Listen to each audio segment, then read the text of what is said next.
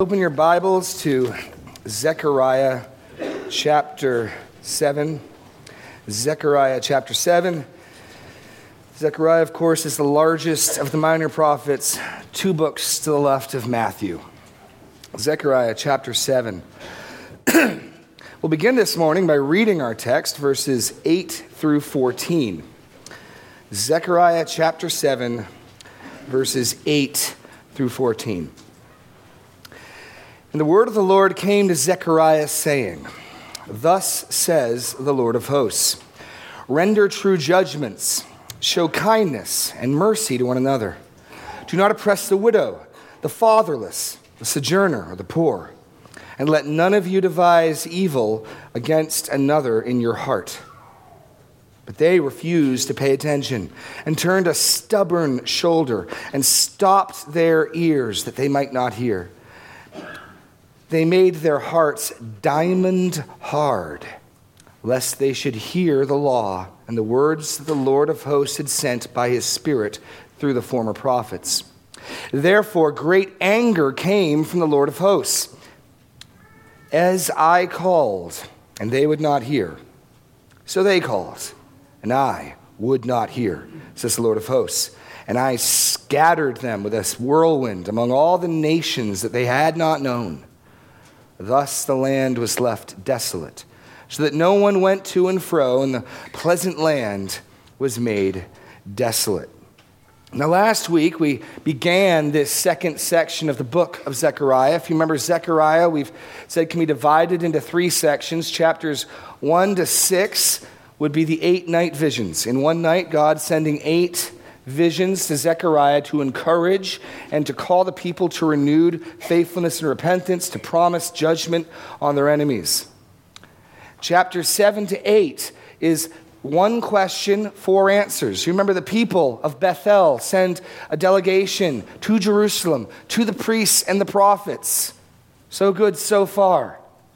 And they want to know, can we cease fasting in the months that we fast? You see that in chapter 7, just in the first 3 verses. In the 4th year of King Darius, the word of the Lord came to Zechariah on the 4th day of the 9th month, which is Chislev.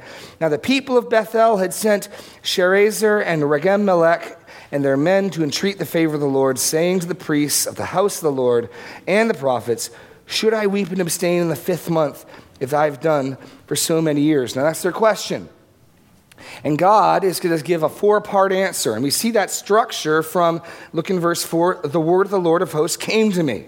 And so last week we looked at the first answer. This week, verse 8, the word of the Lord came to Zechariah. And look at how chapter 8 begins. The word of the Lord of hosts came. And then all the way down in verse 18 of chapter 8, the word of the Lord of hosts came to me. So God's got a 4-fold answer to this question. Chapter 7 and 8, 1 question, 4 answers. And then chapters 9 through 14 are the 2 burdens of the word of the Lord. Called that because of the introductory formula found in chapter 9, verse 1, the burden of the word of the Lord is against the land of Hadrach. And in chapter 12, verse 1, the burden of the Lord concerning Israel. In chapters 9 through 14 are largely, almost entirely eschatological, prophetic. They will deal, when we get there, with the battle of Armageddon, the bringing in of the kingdom, Israel's national repentance and faith in their Messiah. But now we are in chapter 7 and 8, dealing with this question. And to set the backdrop, last week we talked about these fasts. Now, the Old Testament only commands 1 fast, and that is the Day of Atonement. But the Israelites had created these fasts. And there's nothing necessarily wrong with inventing religious worship. After all, we've done that. Nowhere in the Bible is the celebration of Christmas prescribed, or Easter even. There's nothing wrong with us setting apart those days to honor the Lord. as long as, and we'll see, we're doing the other things he wants us to do. So Israel, in response to the captivity, had set aside certain days in the months to fast and to weep and to abstain, to commemorate the destruction of Jerusalem, the breaching of their walls, the assassination of Gedaliah. And they had been doing this for 70 years in Babylon. And now they're doing it through the rebuilding project. And now we're halfway through the rebuilding project. We are 2 years away from the completion of the rebuilding project. And it becomes clear that as their fortunes are reversing, as the walls are going up, as the temple is being built, the people, hey, can we stop looking back to what we were commiserating and can we get excited about this new temple? So they come. It seems like a valid question. And yet God's answer reveals a whole lot more going on in their lives and in their hearts. And last week we saw that his answer was by way of asking them 3 questions. Did you ever really fast for me? Were you sorry that you had sinned against me, or were you sorry that you lost your stuff? In other words, were you sorry over the sin itself and the effect it had on your relationship with me, the Lord says, or were you only sorry about the consequences? And then he asks them, when you eat and when you drink, when you're not fasting, is it for me that you eat and drink? Really, how much of your life is focused on me versus yourself? And then the final question he asks them is, the former prophets, the words that the Lord proclaimed, did they not come to pass? Did you ever really listen to my prophets? And with those rhetorical questions, the assumed answer is, at best, not very much. Right? And so what God said last week is, look, if you think somehow you're getting some spiritual change in your spiritual bank account, and if we just fast and pray long enough that the bank account will raise, and then God won't be angry anymore, and then we can stop. Phew. You got it all wrong. We don't perform religious ritual to appease God. That's a pagan notion. The pagan notion is you do things, you engage in rituals and rites, or you perform good works, whatever it is, and you manipulate the God. And you make him happy, and you invite his favor. The reason why Israelites were offering their children to Molech is in the Canaanite religions, that was the way you got Molech to make it rain or to give you kids. There's this sort of tit for tat. I do this, and the God responds. And they're approaching God that way. And God says, that's not how it works. I'm after your heart. And I know your motives. And it's not as simple as, oh, they're fasting. Well, I'll bless them. God can see why they're fasting or why they're not fasting. So this week, the second part of the message, and we don't know how much time delay there was between these messages. I suspect not very much. There's no time references. So the first part of the answer was given. The second part really expands upon that last question. Remember, the last question from last week was, did you ever listen, really, to the former prophets, the prophets that I sent to you? And this week, the passage is easily divided into 3 sections. God will rehearse what the former prophets had said, what Isaiah had said, what Jeremiah had said to the people before the calamity, before the capture and the deportation. Then we'll look at the people's refusal, their response. So God sent prophets with a message. We'll look at that. Then we'll look at the people's response and refusal. Finally, God's anger. And the implied point of all of this recounting of Israel's history is for the audience of Zechariah's day and for us to learn from past judgment. That's what we're going to do. We're going to learn lessons from past judgment. This will be a history lesson that's meant to be instructive. So let's dive in the prophet's warnings. Verses 8 through 10. The word of the Lord came to Zechariah saying, thus says the Lord of hosts, render true judgments, show kindness and mercy to one another. Do not oppress the widow, the fatherless, the sojourner, or the poor, and let none of you devise evil against another in your hearts. Notice no commands about fasting. What God had called them to was 2 things to do and 2 things not to do. The first, render true judgments. This is justice. This is the potential. And what we're going to see, really, is this is about the society and justice in the land, among the people. The potential of the rich to oppress the poor, for justice to be perverted, for bribes to be taken. He says, render true judgments. And this was a common call of the prophets in the Old Testament. We won't look through them now, but a common refrain that the Lord cares about such things. I mean, isn't it good to know God cares about justice on this earth? Render true judgments. And remember kindness and mercy. Now, that word for kindness is elsewhere in the Bible translated, at least in the ESV, steadfast love. And it's that Hebrew word chesed, which means covenant, loyal, faithful love. And what God is saying in these two positives is he wants Israel, he wants us, to model his character. Justice mingled or tempered with kindness and mercy. Justice mingled with gospel love and mercy. That was what Israel was called to do. We know that their fathers did not heed this call. Negatively, there's also something they're not to do. And it's really two sides of the same coin. You are to render true judgments. You're not to oppress the widow, the orphan, the alien, and the poor. And what all of these categories have in common is these are the weak, the powerless, the marginalized, the exposed, the vulnerable in the Israeli society. The widow, the orphan, the stranger, the foreigner, and the poor. And God is concerned about them. One of the things you see again and again in Scripture is God's concern for the weak, God's concern for the powerless. That is his heart. And the New Testament tells us we were all weak and powerless. While we were still weak, he sent Christ for us. I've said this before, there's no one who is too weak to be saved. There are many who are too strong. And God's concern was that Israel would render justice, remember kindness and mercy, not oppress the weak and the poor, and not to devise evil against your brother in your heart. What was happening is Israel became prosperous and corrupt as the rich were oppressing the poor.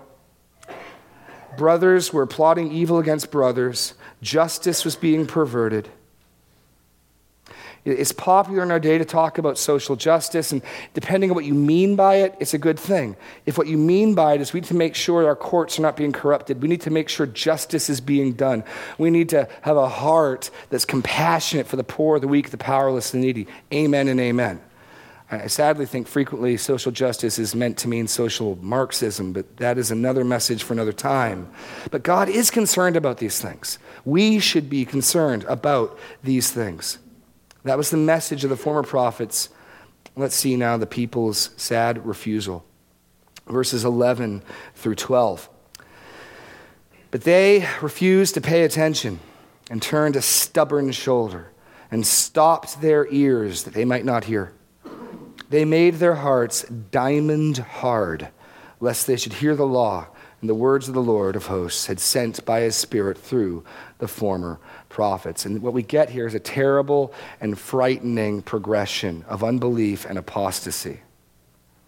You get sort of the overarching statement of what happened in verse 11. They refused to pay attention. And then, through 3 steps, he tells you how it is they did it. 3 successive steps using different word pictures. The first, they turned a stubborn shoulder.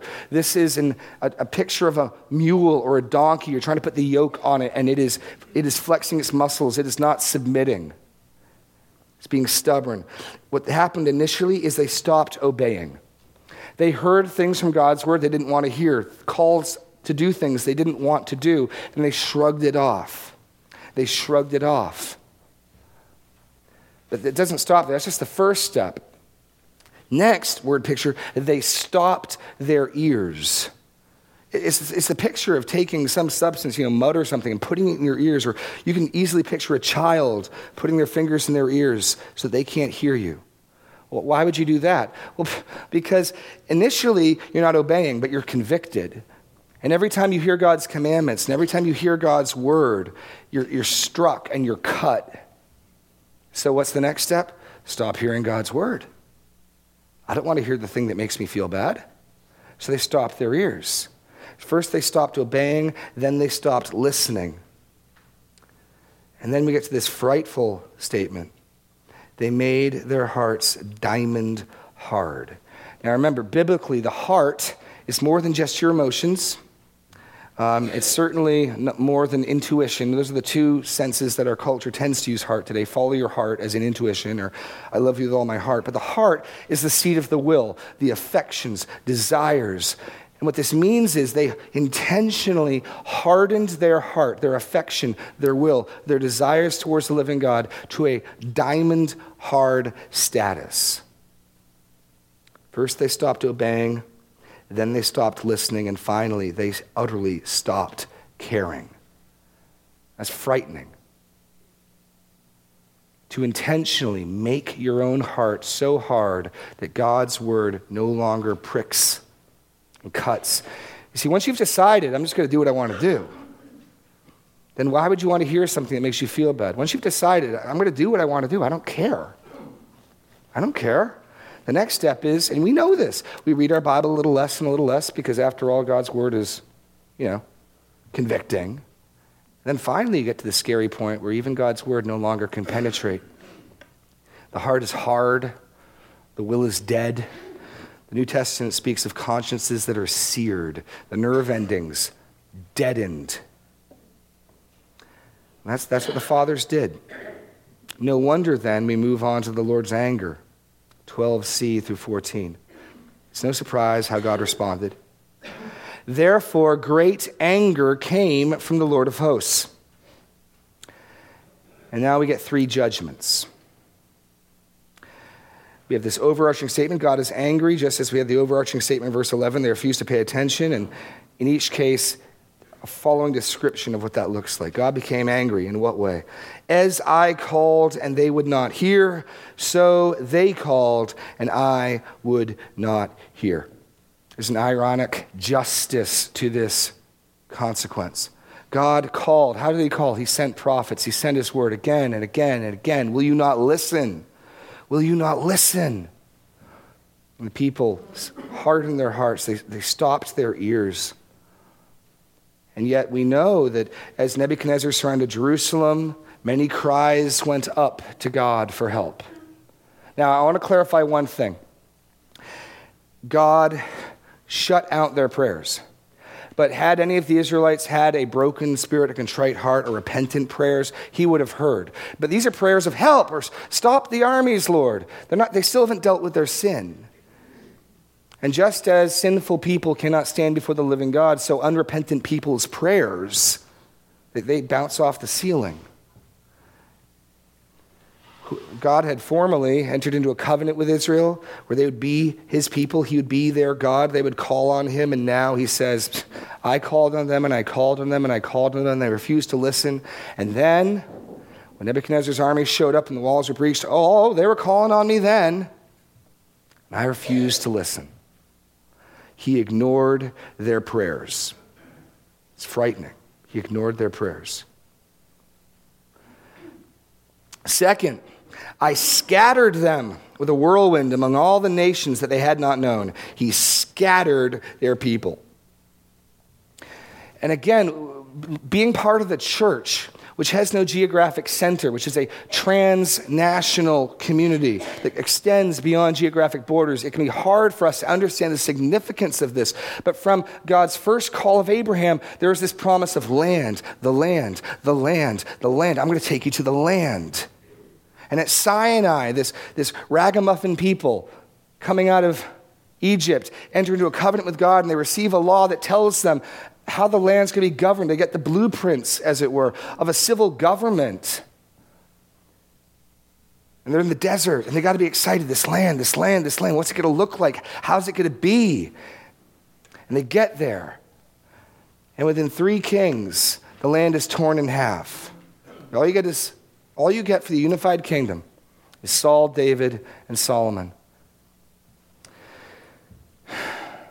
And then they're taken off the land. He scattered the peoples. And finally, thus they led the land they left was desolate, so that no one went to and fro. The pleasant land was made desolate. So he ignored their prayers. He scattered their peoples. He desolated their land. Notice in this is the undoing, or at the very least, the discipline in reference to all 3 of the promises of the Abrahamic covenant. What did God promise Abraham? I'll be your God. And I'll give you a seed. I'll give you a people. And I'll give you a land. What happens here? I stop listening. And I'll scatter the peoples. And I'll let the land languish. This judgment strikes at the heart of the Abrahamic covenant. Now the good news is, as we see in chapter 8, the Lord will return to and fulfill his promises to Abraham, and all 3 of these upheavals will be righted. But that was God's judgment. And they shouldn't have missed it. All the things he promised Abraham, he was withholding from them because of their wickedness, because of their sin. He ignored their prayers, he scattered their peoples, and he desolated their land. And I've saved most of my time here for the lesson for us here. What are we to get from this? I mean, after all, Zechariah is recounting this to people who this didn't even happen to, right? He's just telling them what happened to their forefathers. He's just telling them what happened to their parents and their grandparents 70-odd years ago or more. Which brings us to 5 points of application. 5 points of application. The first is this. True worship requires true repentance and faith. True worship requires true repentance and faith. This ties back to the context that this answer is given, to their question. We're doing this religious ritual, liturgical thing. We're fasting. Should we stop? Have we done it enough? And God says, you haven't done it at all. Moreover, that wasn't really what I was focused on. I talked last week about how it's become very popular to talk about Christianity being a relationship and not a religion. I think the reason why that pendulum has swung so heavily that way is because in so many cases, kids or people grow up where people go to church and they do their ritual and they help out in Awana and they do their thing, they turn the crank, and yet just as in Zechariah's day, the heart is not in it. Those things are not being done for the Lord. And so people then sort of swing knee-jerk away from religion to relationship. And it's true that all of our worship service needs to be founded upon a heart of repentance and faith. Now, it is a religion and it is a relationship. It's both. James commends true and undefiled religion. But we got to get these pieces together. Both are important. What we don't want is a dead formalism. We go through the motions. We stand up. We sit down. We stand up. We sit down. We sing a song. We listen to a message. We go home. We have lunch. Check. I'm a good little Christian. And we don't want the other side, which all that matters is my heart. And the church, optional. Christian fellowship, optional. Obedience, that sounds like legalism. Optional. We want both coming together rightly. Francis Chan gives an illustration of this that I find helpful and I think we could relate to. He talks about how, I'm sure many of you used to play the game Simon Says as a child. And you know how Simon Says works. There's a leader, and Simon says, stand up, and everyone stands up. And Simon says, stand on one foot, and you stand on one foot. And Simon says, put your foot down. And he goes on. And he says, but frequently in the Christian walk, Jesus says is played very differently. Oh, I'm standing up in my heart. I'm standing on one foot I'm loving the poor in my heart. And obedience becomes optional. The Lord was very clear what he wanted. Justice, true judgments, kindness. These are practical commands. The call of the former promise was very practical. And even my children know better than to try this. And you get this, right? You send your kids to their room. You say, go clean your room. Don't come back to your room as clean. And you go check on them. 45 minutes later, the room is absolutely untouched. And you say, what happened? And your child says, I wrote you a song. Now that may for some of us be weak enough that we go, okay. But really, have they done what we asked them to do? No, I asked you to clean your room. Well, we wrote a song for you, or we did this for you. And you can make it more like the church, right? You go to your room. Did you clean your room? No, but I memorized what you said. I memorized. I wrote it on the wall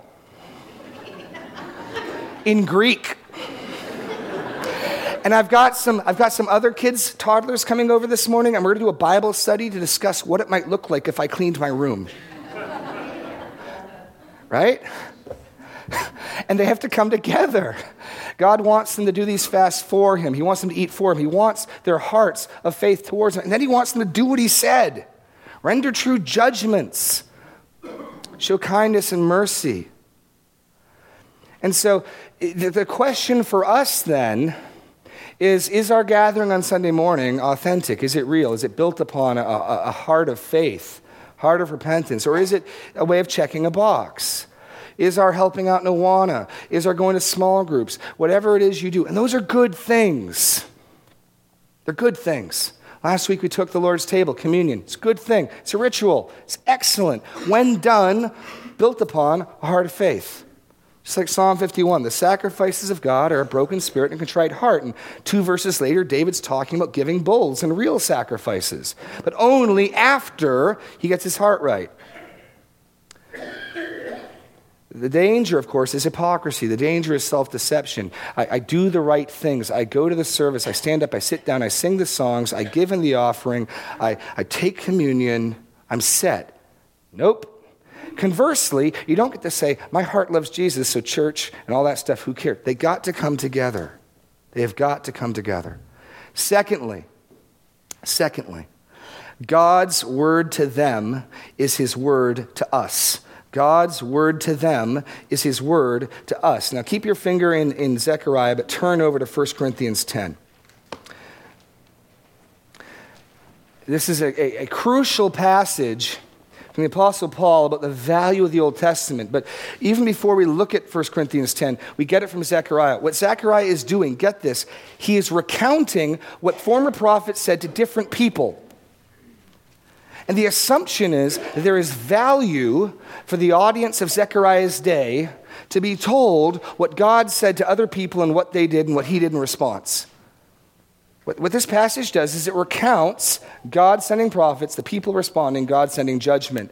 And the audience of Zechariah's day does not say, well, what does that have to do with us? We didn't do that. No, the assumption, the implication is learn from it.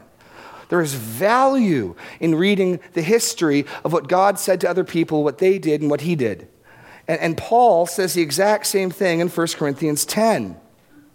Let's look at verses 6 through 13. He's describing the Exodus, the people testing God in the wilderness. Now look at this remarkable statement in verse 16. These things took place.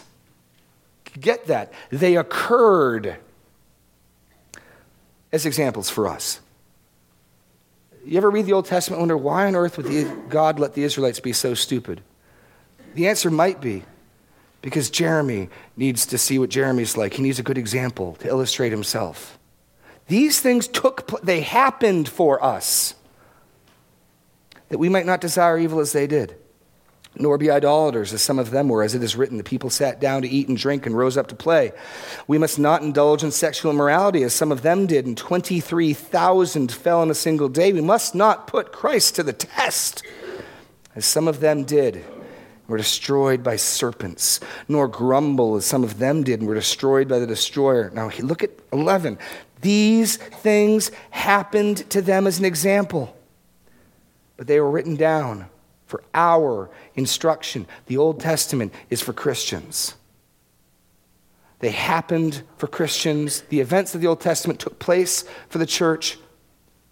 They were written down for the church. That's why there's value in studying Zechariah. There's value in going and recounting these events, even the calamities and the tragedies. God is rehearsing to the audience of Zechariah's day the very negative experience of him sending prophets, the people not listening, and God sending judgment, with a positive purpose to warn and instruct the people of Zechariah's day and to warn and instruct us.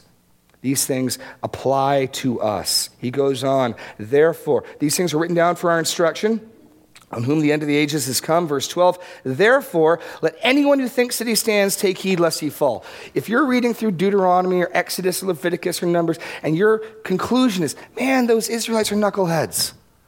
Man, those people are stupid. Take heed. Take heed. That is not the proper response. The response is not to make us feel so good because, man, I never would have done that. The proper response is to get you on your guard.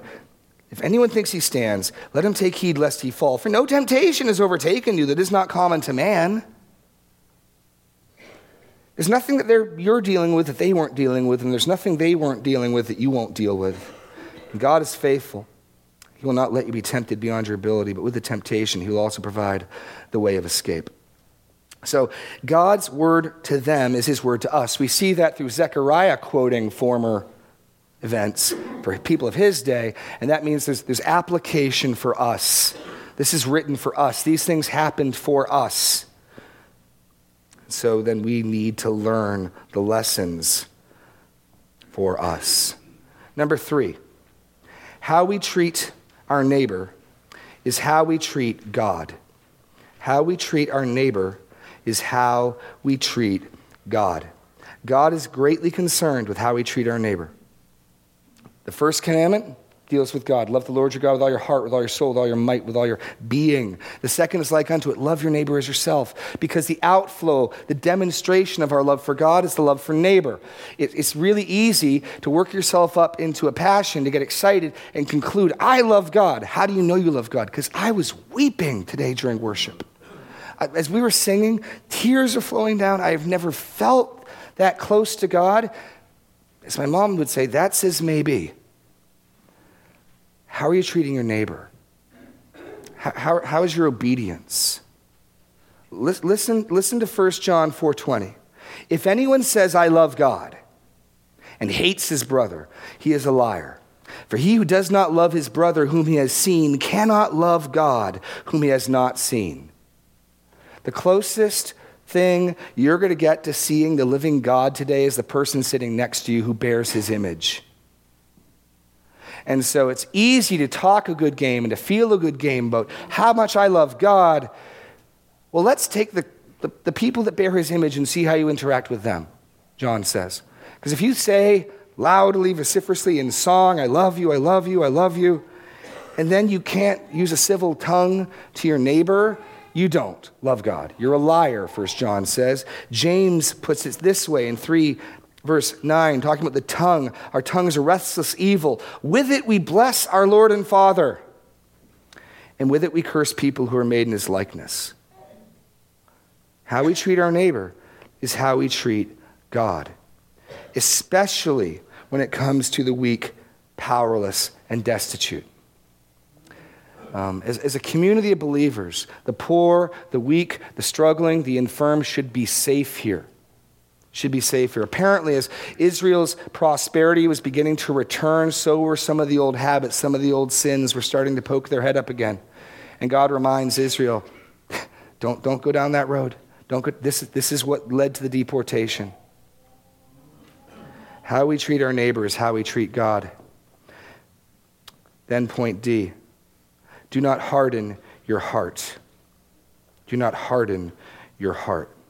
Now, if there's anything that struck me in this passage upon first studying, it was that terrifying progression of the Israelites, of being stubborn to obey and not listening and not caring. Would you turn your Bibles to Hebrews? Keep your thumb in Zechariah, but turn to Hebrews. We're going to look at a couple passages in Hebrews. Because when we read about what they did, we might think, well, surely Christians can't do that. Surely Christians can't do that. But everything the Israelites did here, we are warned in the New Testament not to do. While you turn to Hebrews, just think of the phrase in Matthew 18, what do you do if your brother sins? You show him his fault. And if he doesn't listen to you, this notion of refusing to listen, it's a New Testament problem as well as an Old Testament problem. Do not harden your heart. But look at this warning in Hebrews chapter 3, verse 7 through 14. Therefore, as the Holy Spirit says, today, if you hear his voice, do not harden your heart. As in the rebellion on the day of testing in the wilderness when your fathers put me to the test and saw my works for 40 years. Though I was provoked with that generation and said, therefore I was provoked with that generation and said, they always go astray in their heart. They have not known my ways. As I swore in my wrath, they shall not enter my rest. Then the application for us from Hebrews, take care, brothers, or be on your guard, or be vigilant, be alert, lest there be in any of you an evil, unbelieving heart leading you to fall away from the living God. But exhort one another every day, as long as it is called today, that none of you be hardened by the deceitfulness of sin. For we have come to share in Christ, if indeed we hold our original confidence firm to the end. And that same progression is a danger for us. And we got to ask ourselves this. I got to ask you this. Are there things in your life that you know God doesn't want you to do? That you've been stubborn? That as His Word and His Spirit try to call you to obedience, you shake it off. And you shake it off like that stubborn mule. Be very careful. Be very careful. As the next step then, of course, is to stop listening. Well, surely that's not a problem for Christians. Listen to what we've studied previously in 2 Timothy. For the time is coming when people will not endure sound teaching, but having itching ears, they will accumulate for themselves teachers to suit their own passions and will turn away from listening to the truth and wander off into myths. Oh, there's a great danger of stopping to listening. So first you start by, I don't really want to do that. What God's calling me to do is going to be costly, or I want to do something else. And then you put your fingers in your ears. I'm not going to listen to the scriptures that call me to obedience. I see this happen all the time. I'm not going to listen to my friends and brothers and sisters in the church who are calling me to obey. Get this, you will always be able to find someone who will back you up and agree that your decision is right, especially with the internet. I mean, Facebook will have a forum dedicated to justifying the thing you want to do. You will have no problem finding people to back you up in what you want to do. If you have itching ears, you will find people. You will have no difficulty in finding people who will say, no, that sounds reasonable to me. Sure. Be careful when you find yourself stopping listening to the word, stopping listening to the church, and then be very careful of the final step, the diamond-hard heart. And the picture here is a heart now that is so hardened, the word cannot penetrate it. Isn't that frightening? That a person would willfully, intentionally, it's not done to them, they do it to themselves. They hardened their heart till they became diamond hard. Surely that isn't something we can do. It's exactly what Hebrews 3 is calling us not to do. Don't harden your hearts. Turn a few chapters in Hebrews to the terrifying example of Esau in Hebrews 12. Again, an Old Testament example being reiterated to the church for the church's instruction. You can get to a point where you are unable to repent, where you're unable to soften your heart. You have hardened it. It is set. Verse 15. See to it that no one fails to obtain the grace of God, that no root of bitterness springs up and causes trouble, and by it many become defiled, that no one is sexually impure or unholy like Esau, who sold his birthright for a single meal. Now, verse 17, here it is. For you know that afterward, when he desired to inherit the blessing, he was rejected, for he found no chance to repent, though he sought it with tears. Be careful. Be careful, the writer of Hebrews says. See to it that no one fails to obtain the grace of God. See to it that no one's like Esau. I'll sin now and I'll repent later. Maybe you won't be able to. Maybe your heart will finally achieve diamond density. That's the warning here. This progression of stubbornness. I don't really want to do that. And I don't really want to listen to the people in the scriptures that tell me to do that. And you know what? I don't even care anymore. That's the most frightening place to be. If you now are at the point where you can hear God's word and expose your sin and it just washes over you, that is a terrifying place to be. And if that's where you are, you need to get on your knees and call upon the living God to take a jackhammer of his word by his Spirit to your heart. And that's the warning. Do not harden your heart. Finally, final thing to learn from this passage. The Lord will discipline those he loves. Back to Hebrews 12. The Lord will discipline those he loves. God loves Israel. In the very next chapter, he restates his love, his return, his zeal for them. So God's discipline to Israel must be seen as the discipline to the one whom he loves. And again, we can get thought in Christianity with these platitudes and half-truths that, God always thinks you're a little sunbeam. There's nothing you can do to make God love you more or less, which is true if what you mean to say is there is nothing I can do that makes God more or less committed to conforming me to the image of his Son and bringing me to glory. That is absolutely true. There's nothing you or I can do to make God more or less committed to bringing you to glory, to making you persevere, to conforming you to the image of his Son, to bringing you to him in heaven. Nothing you or I can do. There is plenty we can do to invite his displeasure, which is why Jude says, keep yourself in the love of God. So if by love you mean his active or pleasure or his displeasure, oh, absolutely there are things we can do to raise or lower that. When Stephen is stoned and Jesus is standing to receive him, the Father was pleased. The Son was pleased. And there are things we can do that bring on God's displeasure. The Lord will discipline those he loves. Again, Hebrews 12. Quoting, again, you hope you pick this up, the value of the Old Testament, quoting Proverbs. This time, the author of Hebrews quotes the Proverbs and applies it to the church. Starting in verse 5. Oh, let's start in verse 3. Consider him who endured from sinners such hostility against himself, so that you may not grow weary or faint-hearted. In your struggle against sin, you've not yet resisted to the point of shedding your blood. And you've forgotten the exhortation that addresses you as sons. My son, do not regard lightly the discipline of the Lord, nor be weary when reproved by him. For the Lord disciplines the one whom he loves and chastises every son whom he receives. It is for discipline that you have to endure. God is treating you as sons. For what son is there whom his father does not discipline? If you are left without discipline in which all have partaken, then you are illegitimate children and not sons. Besides this, we have had earthly fathers who disciplined us, and we respected them. Shall we not much more be subject to the Father of our spirits and live? For they disciplined us for a short time, as it seemed best to them, but he disciplines us for our good, that we may share his holiness. For the moment, all discipline seems painful rather than pleasant, but later it yields the peaceable fruit of righteousness to those who have been trained by it. God absolutely disciplines Christians.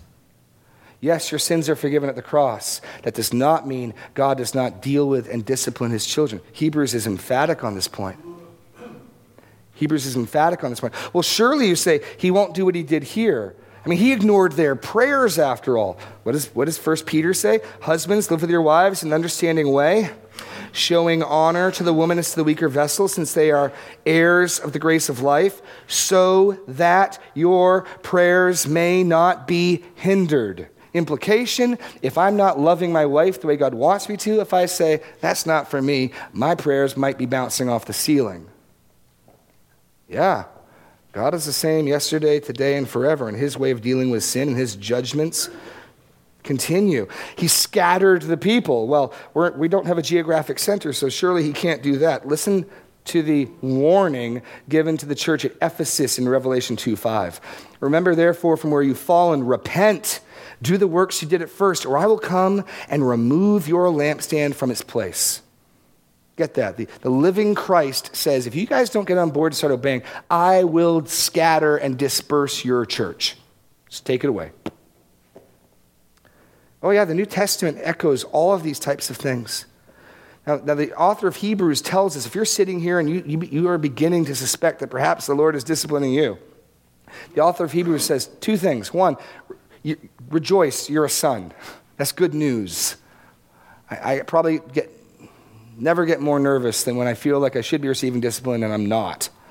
Because I remember, if you're left out of discipline, you're not a son. But the second thing, and this is, I think, the point for the people of Zechariah's day, is when disciplined, don't grumble, don't stiffen your neck. The fathers of Zechariah's audience, they were only sad over the consequence. Remember, they were fasting and feasting, not for the Lord, but for what they lost, their prestige, their temple, their land. The judgment never brought them to repentance. It didn't cause them to mourn the relationship with the Lord. And if you feel you are under the Lord's discipline, don't despise it. Don't get angry at him. Draw near to him. If you feel like your prayers have been bouncing off the ceiling, if your prayers are those of repentance and faith, they will always get to him. I'm going to call the worship team up now. Our final song pleads with God to soften our hearts, to use his word to reach us, to change us. That he would do the work only he can do, that he could make us care. If you're here today and your heart is dull, and you've stopped listening, you've stopped your Bible reading, sing this song sincerely. Call upon God to move with his word and with his spirit. And remember, we've got to go deeper than just doing what God wants us to do. We've got to get down to the point where we love him, where we care for him. And for that, we need God to show us his son, Jesus Christ, in his word. Please stand.